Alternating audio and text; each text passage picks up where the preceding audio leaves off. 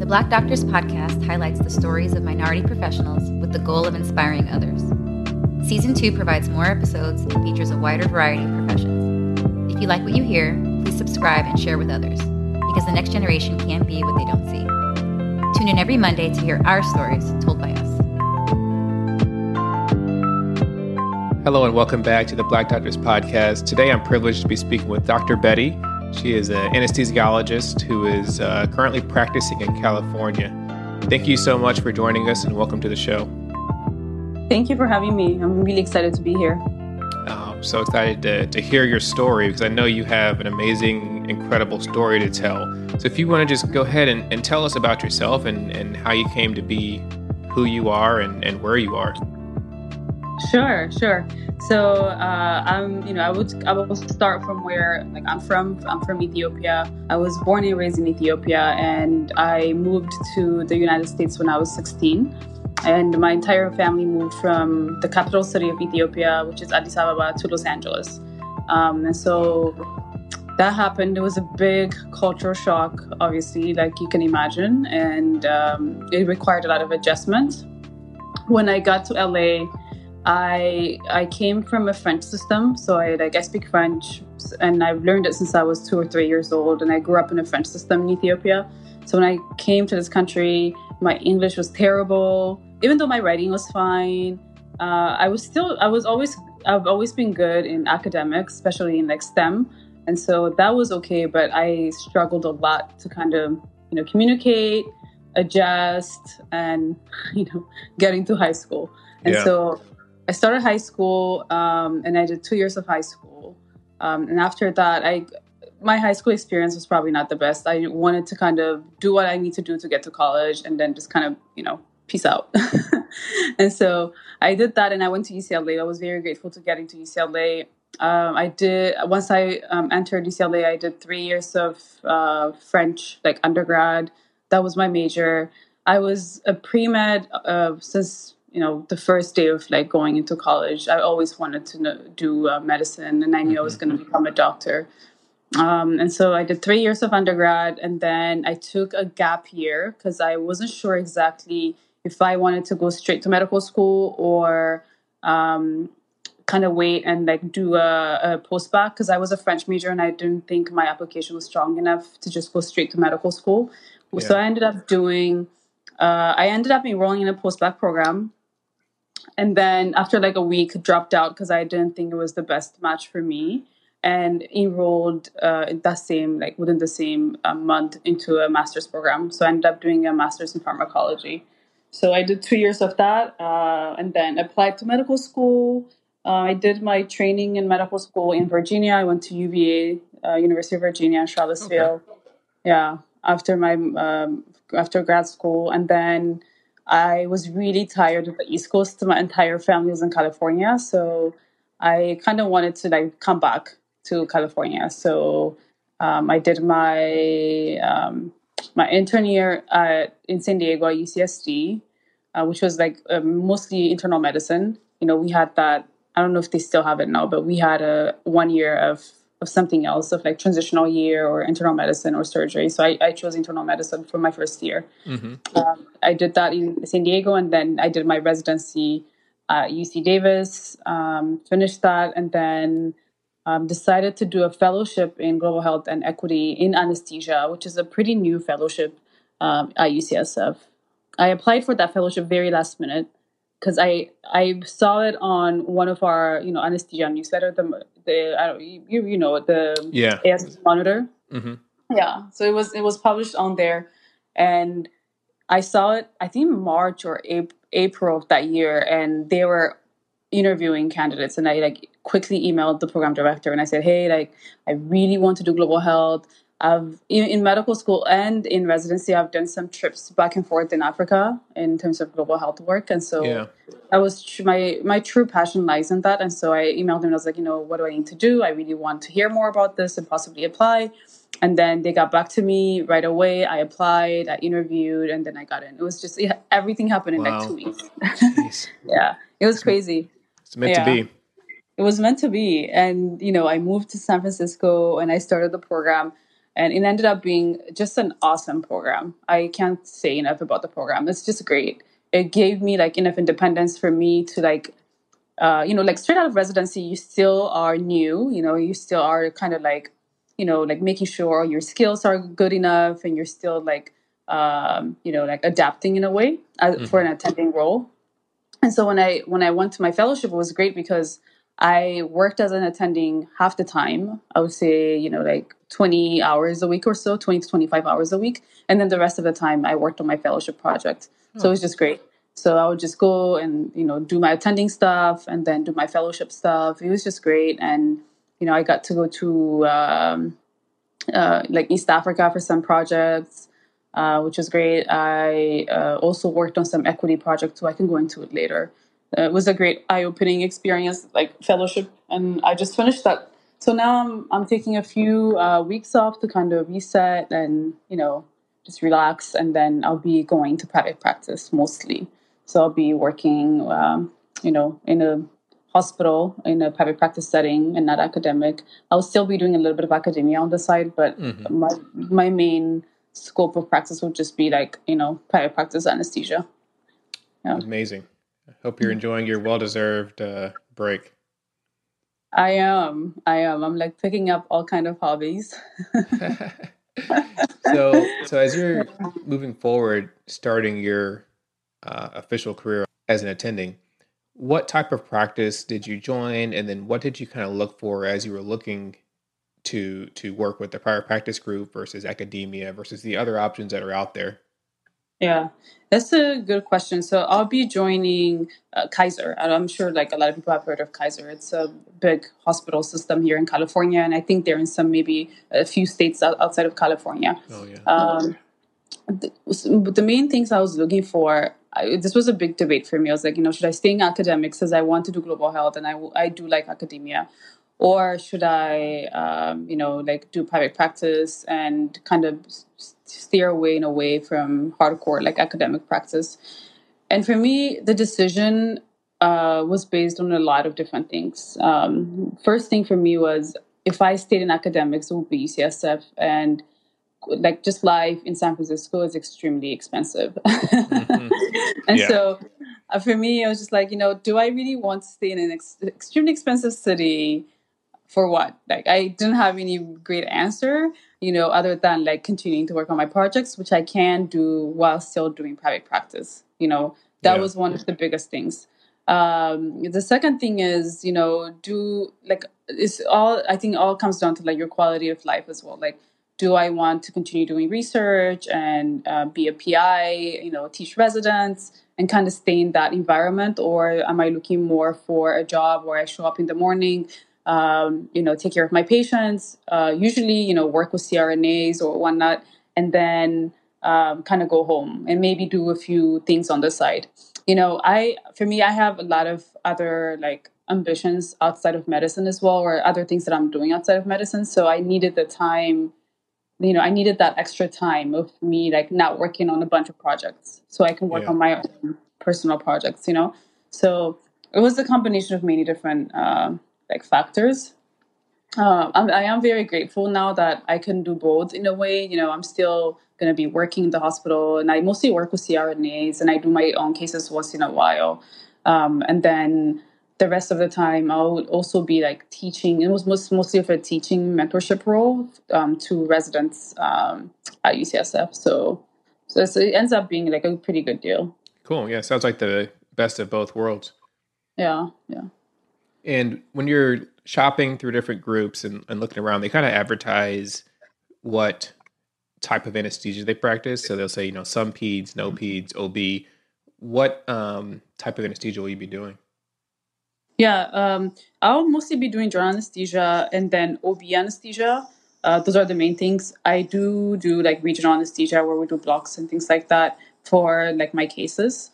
And that's pretty much it. I do not do any ICU cases, but we do go up to the ICU and sometimes intubate or place lines if they asked us to, which I've done before. But it's mostly going to be general anesthesia, OB. I don't do any peds. I would not be doing any cardiothoracic or cardiovascular anesthesia. So it'll be OB and general anesthesia. Most of it will be that. Yeah, that's so cool. It's definitely so much flexibility in the Yeah. field. Yeah. So at what point did you decide to become a doctor? It sounds like you decided at a very young age or early on. Yeah, I honestly don't remember like a specific like instance. I've always almost wanted to become a doctor since I was maybe 10 or so. I loved science. I loved anatomy since I was like very young. Just always fascinated me, And so that was always, it's always been in the back of my mind. And then through time, I had a few like family illnesses. I got sick at some point myself and I had surgery. All those like things compounded to me being like, hey, I think I really want to do this and be on the other side, for once and see how it is and how to take care of patients and kind of give back in a way, So at UCLA, you were pre-med, and then how was your time at UVA?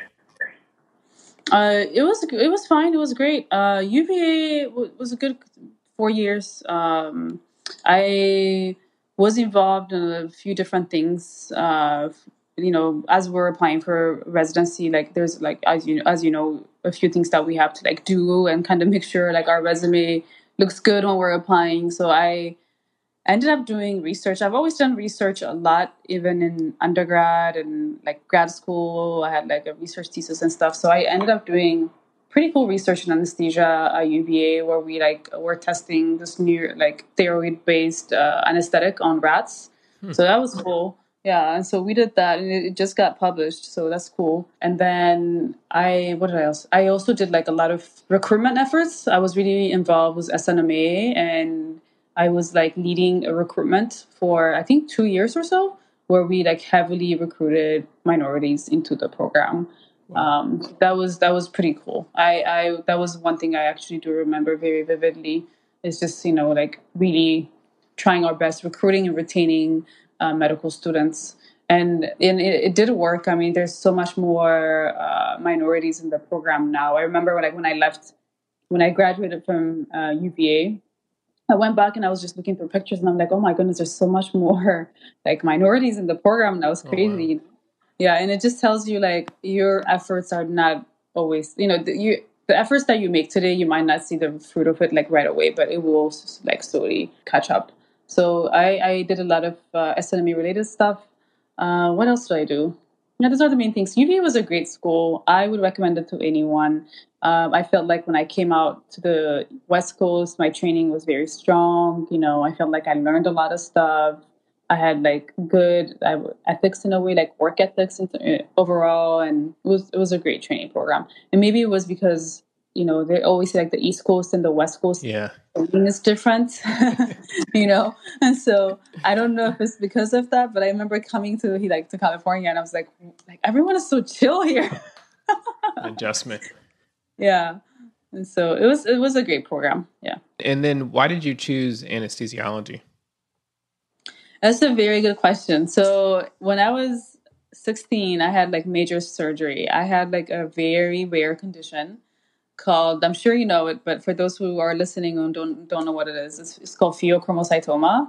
And you learn it in like med school as like a very rare like endocrine condition that a very small percentage of the population gets it. And so I ended up getting that. And so when I was scheduled for my surgery and I was going in, I vividly remember the surgeon saying, like the surgery is very complicated, and you surviving pretty much relies on many different people in the OR, especially your anesthesiologist. You should meet them because they have to tightly control your blood pressure, otherwise you can have a stroke. And all I remember is my family saying, "Where's the anesthesiologist?" And so that was like my very first introduction to anesthesia. I was like, who's this person who's like in the background and doing magic that no one like knows, Right. And so that was like the first time I was like, oh yeah, I'm going to kind of consider anesthesia. And then when I did when I went to grad school and did pharmacology, which is very much, I think anesthesia and pharmacology is very related. And so I loved pharmacology. I loved it. It was great. I loved everything about like the whole, my grad school, like, program, which is pharm and anatomy and physiology. And so I was just like, you know what, I think I want to do anesthesia. And then when I went to medical school, I already had that in the back of my mind. So I ended up kind of shadowing very early on, like end of first year, I was in the OR kind of shadowing. And I was like, I really like this. It was, the mix of procedures, the fact that there's no rounding. I like the fact that, I do like continuity of care, but not to the point of like me being like a family medicine physician, Right. I do appreciate what they do, but for me, I'm more like a very like instant kind of person, like when I give a medication, I kind of want to see what it does right away. I can't, I don't like waiting 3 months and seeing if this medication works.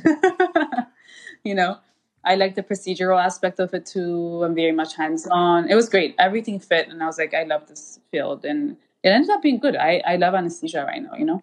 Yeah, anesthesia is such an incredible field. I mean, I'm a little biased, which is why I jumped at the opportunity to bring you on the show. I think everybody should go into anesthesiology. Yeah, I agree. And then once you finish your residency training, though, you told us how you applied to this fellowship and in very short order were accepted and started. Tell us more about this amazing fellowship that you're able to participate in. Yeah, sure. So it's pretty new. I think it's only maybe 4 years old or so. All the fellows who graduated have stayed in that department. So it's kind of cool to see like who the first fellow was, who was the second one, the third one. And so it's basically all the fellows are anesthesia trained. So you have to do your anesthesia residency to apply because it's all geared towards anesthesia. And the main idea is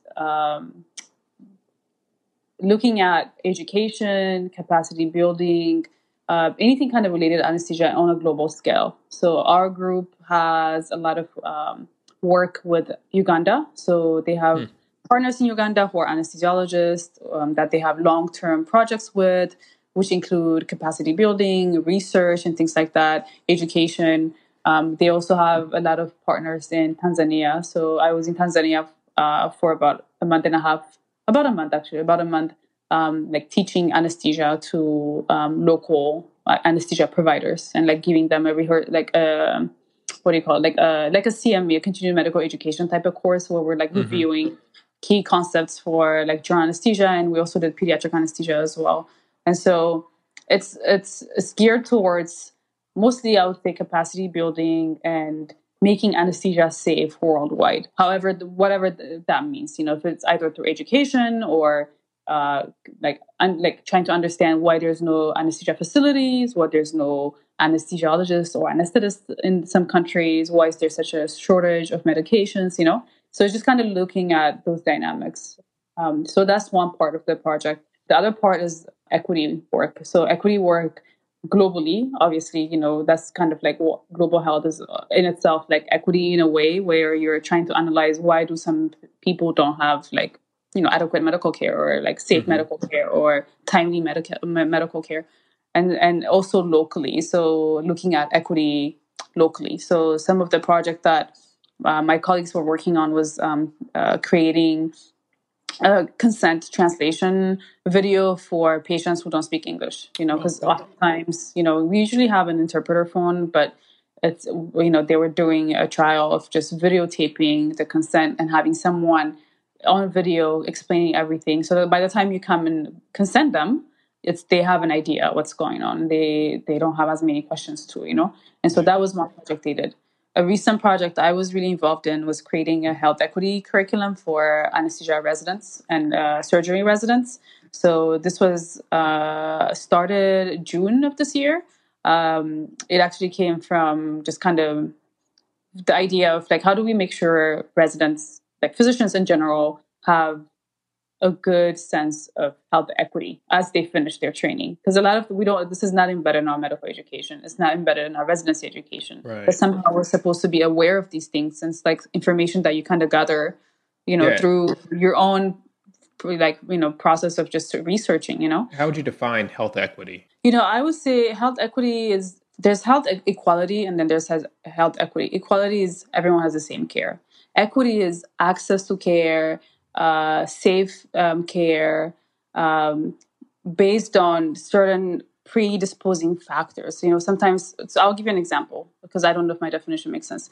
Equity would be looking at, for instance, immigrants, how do immigrants get access to care with them being immigrants? For example, it would be, why do immigrants don't have, safe care? What's the reason for that? Is it because they don't have access to care? Is it because of the immigration status? And just like recognizing that just being an immigrant can give you unequal care in general. I don't know if that makes sense. Or being, an African American person or a minority, or being a certain kind of like, a certain, socioeconomic status. Yeah, socioeconomic status. So as I would say, health equity is access to care that's safe, that's timely, that's in a way fair, regardless of your background. You know what I mean? Regardless of what you come from, like, regardless of your racial background, your gender, regardless of your immigration status. You know what I mean? So that's how I would define it. I don't know if this is like the textbook definition, but that's kind of like the idea is, how do we make sure even physicians graduating, residents graduating, have that knowledge, that basic knowledge that, how do we make sure the patients that we see who come from many different backgrounds and many different statuses get the same care no matter what, and understanding why there's a difference in care and where everyone is starting, and why someone is at this level, versus another person who's at a different level, and what caused that disparity in healthcare, or health status in general. Yeah, no, that's huge and so important and timely, something that we should have been focused on a long time ago. How did you incorporate that into a curriculum for the residents? Yeah, so for the curriculum, we basically came up with like core topics that we want them to be exposed to in terms of equity, health equity topics. And it's a very intro level course, like curriculum. So we wanted it to be not too overwhelming, because there's a lot of stuff that we can be teaching, but it's just like the bare minimum, or the basic things that most people should know, just kind of like coming out of residency and training. So we divided it into lectures and small group discussions. So the lectures cover, like, one of the topic is like health disparities and social determinants of health. The second topic is cultural competence and structural competence. The other one would be structural racism and how to be an anti-racist. So there's like different topics. I think we had four topics. And then the last one was a health equity journal club. And the journal club, that was designed not only to target residents, but to also target faculty in general. Because there's not anything that targets faculty or staff in general, in terms of like, how do we make sure we address health equity every day in our work, like, do we talk about it? When do we talk about it? So that was mostly created to make sure the staff and faculty also has something, like some kind of a platform or discussion about these topics that's continuous, And so that got launched right before I left, and it was great. It went really well. And then the last component of the health equity curriculum is community engagement, where we are trying to expose surgery and anesthesia residents to community-led organizations, so that they are able to volunteer, work with them, start projects, whatever that inspires them to do. So it's just so they have that pipeline open, so they can do that if they want to. So that's the last part. Yeah. Wow. That's a lot. Yeah. I mean, it wasn't an easy project, I'm going to be honest. And it's still, by the time I left, the content part was done, almost like 100% done, but the implementation phase has not been started. So the fellow after me is kind of like starting the implementation phase, which will take a lot of work too, And so, but I mean, I think it's not only timely, but it's like so necessary, Like, I haven't had any kind of equity teaching whatsoever in residency or medical school. So I think there's like that thirst to just kind of learn from everyone. I think everyone is open to learn and interested in learning. So we're just kind of using that opportunity to be like, okay, this is the time to actually push this through, Yeah, it's so cool. And for you, Dr. Beatty, how does your faith, your heritage, your culture influence how you practice medicine? Yeah, I mean, that's a good question. I'll start with my faith first. I'm Christian. I'm a born again Christian, and I feel like in the last year and a half or so, I've become very much close to my faith and really meditating on the Bible and things like that. And I think for any faith I think faith is. I mean, I'm going to quote the Bible because that's what the Bible says. Faith is nothing without works. So for me, it's you can't just have faith without really showing your faith and showing it with your own work. And so for me, when I take care of patients, I take care of anyone who comes through the door the same, and I try to treat everyone the same, no matter who they are, where they're from, and I think that should be as physicians, that should be us at all times, regardless of who our patients are, who we're taking care of. But that's not always what happens. We all know that, when you have a celebrity who comes into your hospital, or someone who's very famous, or someone who's donated a lot of money to the hospital, you get a special FYI email or note saying, hey, just so you know, this is who so and so. And you're like, well, now you're making me anxious. I'm like, I'm not going to do anything differently, but now I'm like more anxious than I should be. And so my motto is like, just, do your best at all times, do your best and treat everyone the same. And patients always come first. No matter what, like even with surgeons and, like dealing with kind of like canceling cases or going forward with cases and like kind of deciding what's next for a patient's care. I think I always have to kind of remind myself and go back to the basics of like patients come first, like patient safety comes first. If this is not safe for the patient, we're not going to do it, And so, so that's kind of like how I use my faith.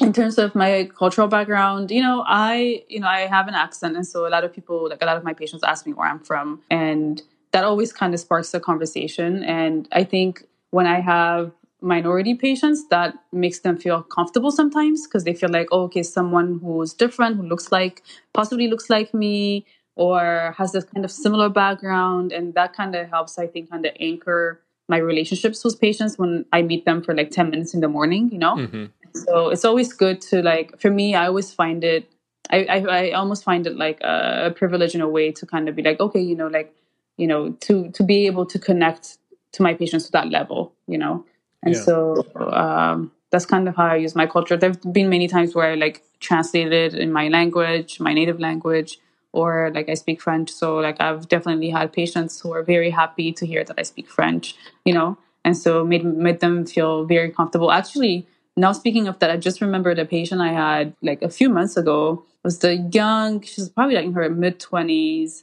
was coming for an embolism coiling in the neuro IR. She had a hemorrhage, but she was still pretty intact and talking. It's like a small bleed and they're trying to embolize it.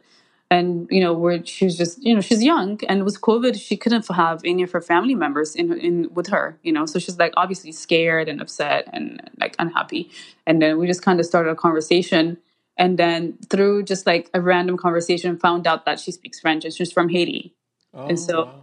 And it completely changed the dynamic. She was like, oh my gosh, I'm so happy. It's just like we connected. She was so happy. And then afterwards, I went up to the ICU. By then, they allowed her mom to come in. I met her mom. And then her mom ended up knowing the surgeon. And then I met the surgeon. It's just like, everyone's like, oh my gosh, we need to get your number. I'm like, I can't give you my number. So it kind of, I don't know, it helps to kind of like find ways to connect with patients, Yeah. Oh, it's so amazing. So as an anesthesiologist, you were on the front lines of this COVID pandemic. What was your experience? So when COVID hit, for us, it was like, March is when we felt like we saw the surge, in the patients that were testing positive. So at that point, we stopped doing a lot of the elective surgeries, like a lot of hospitals, for many reasons, because, we didn't know at what scale the surge was going to be, if our hospital was going to be overwhelmed. So we were immediately, I think, as soon as we had a surge, everyone had a role in a way in terms of kind of like redesigning like our roles again, because we're not doing cases anymore. So a lot of us had a free time, but all of our free time was taking it was taken with redesigning workflow systems and protocols and things like that for COVID patients. So a lot of us were working on like creating space for ventilated patients. So there's a whole team who was, creating teams, like team A, B, and C, who comes in at what time, who takes care of patients, how do we make sure that team, if they're exposed, don't expose other people and other patients. There's like a whole, dynamic with that. Creating actual physical space for patients in case there was like a huge surge that we couldn't control, and creating, areas where patients could go and stay ventilated. I was in charge of creating a COVID operating room, so that when patients who are COVID positives come into the operating room, what would be the protocol, and then redesigning the entire operating room. That took a lot of efforts as well.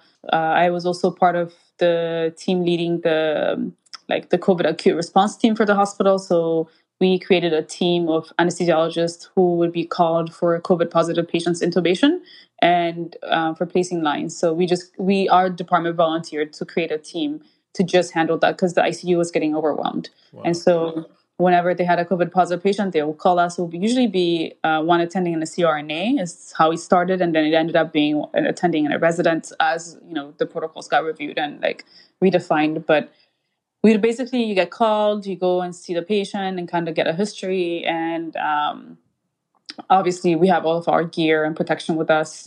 We have a PAPR and our gowns and gloves and things like that. And so the fact that we had a team that did this over and over again made it much easier, I think, in my eyes to kind of make sure you don't get contaminated, you don't contaminate other people. Like the flow was much better versus just having kind of like random people just come in one day and intubate and then the next day intubate. So we try to do it in lumps. So, if I was on, I'll be on for 3 days and then I'll be off for like a whole week and a half or so, just so I can also kind of monitor myself for symptoms and I can kind of get a break as well. It's also mentally very draining. You're like my first COVID intubation, I was very nervous. Like I've intubated patients many times, but I'm just like, oh my goodness, like I have to make sure, as like we have to intubate them right away. We don't like ventilate them beforehand and things like that. So you have to intubate them right away. And if you don't, then you have to ventilate them. And then you have to ventilate them. Then you're exposing everyone to aerosols and the virus potentially,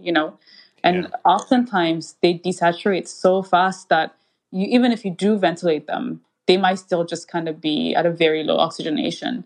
And so that was very scary. And so it was very mentally draining, I think, and I don't think I realized that until now, because when I was doing it, I felt fine, but now I'm looking back, I'm like, man, that was very stressful. Yeah.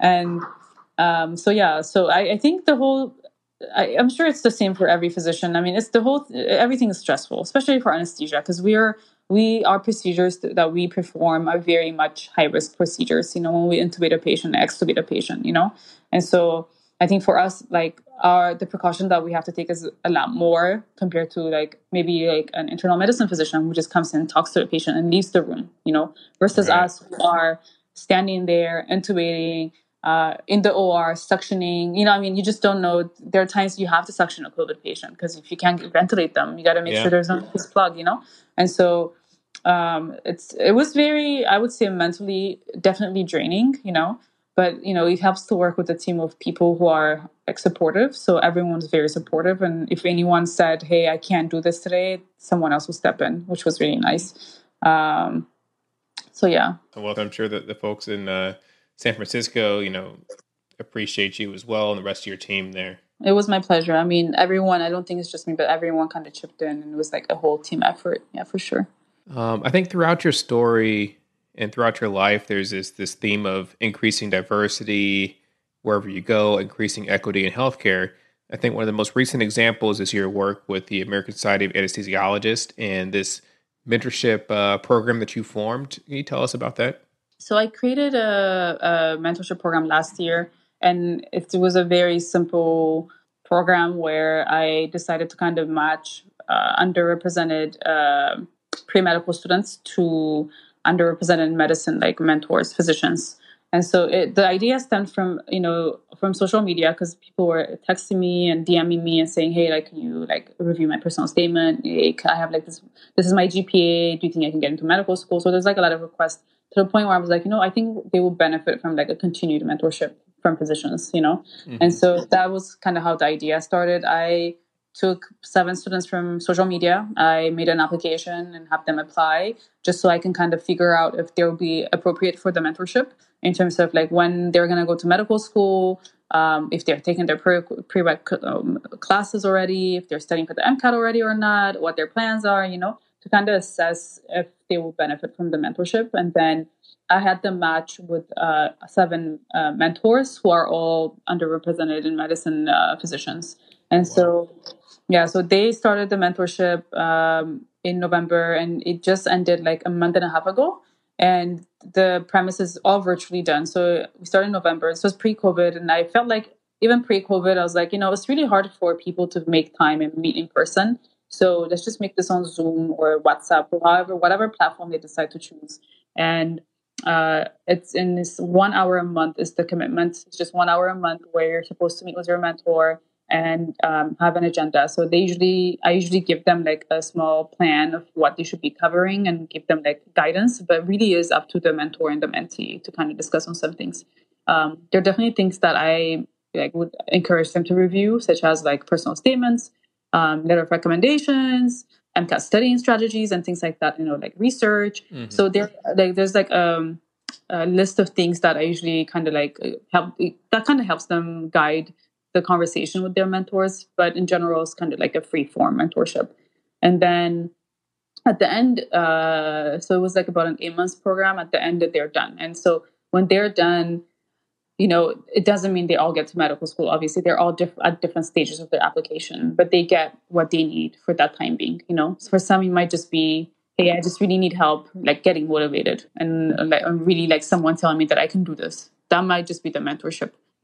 Even though we don't want it to just be that, but that might just be what a mentee takes away. Mm-hmm. For some, it might just be, I needed help with my personal statement and I got that. Or it might be I needed guidance on some things and I got that. So the first cycle is done. The second cycle is about to start. And I just got a grant from the ASA, which I'm very happy about. And so I'll be doing the same thing. I'll be changing a few things based on that first cycle feedback and making it a bit more targeted mentorship. But that's kind of the idea. And eventually I do want this to be kind of like train the trainers course. So for in global health, a lot of the courses that we give, we wanted to kind of grow and we want people to be self-sustainable. So once we train someone, like let's say we train a group of 20, we try to find maybe 5 or 6 people from that group of 20 who will be able to train others, So we train them so they can train others. So my goal is to do the same thing with this mentorship, is to pick a few of those mentees, and then once they get to medical school, so pick them so they can be mentors for others and they can train others, and then continue that cascade of events. So we're not always the one training. At some point you just have to enable people to just do it on their own. And so that's kind of the idea. And I would like it to be kind of run. I would ideally want it to be run by mentees. Honestly, I would love this to be kind of run by mentees, and we are like kind of a guest, and we're invited to their talks and invited to share ideas. So we'll see how it goes. But that's kind of the idea. I'm looking for mentors. I'm always looking for mentors. I think I have a few mentees already. I think there's more mentees than mentors, honestly. So it's never really hard to find mentees, and finding the mentors who are dedicated. That's kind of the hardest thing. So it's just 1 hour a week.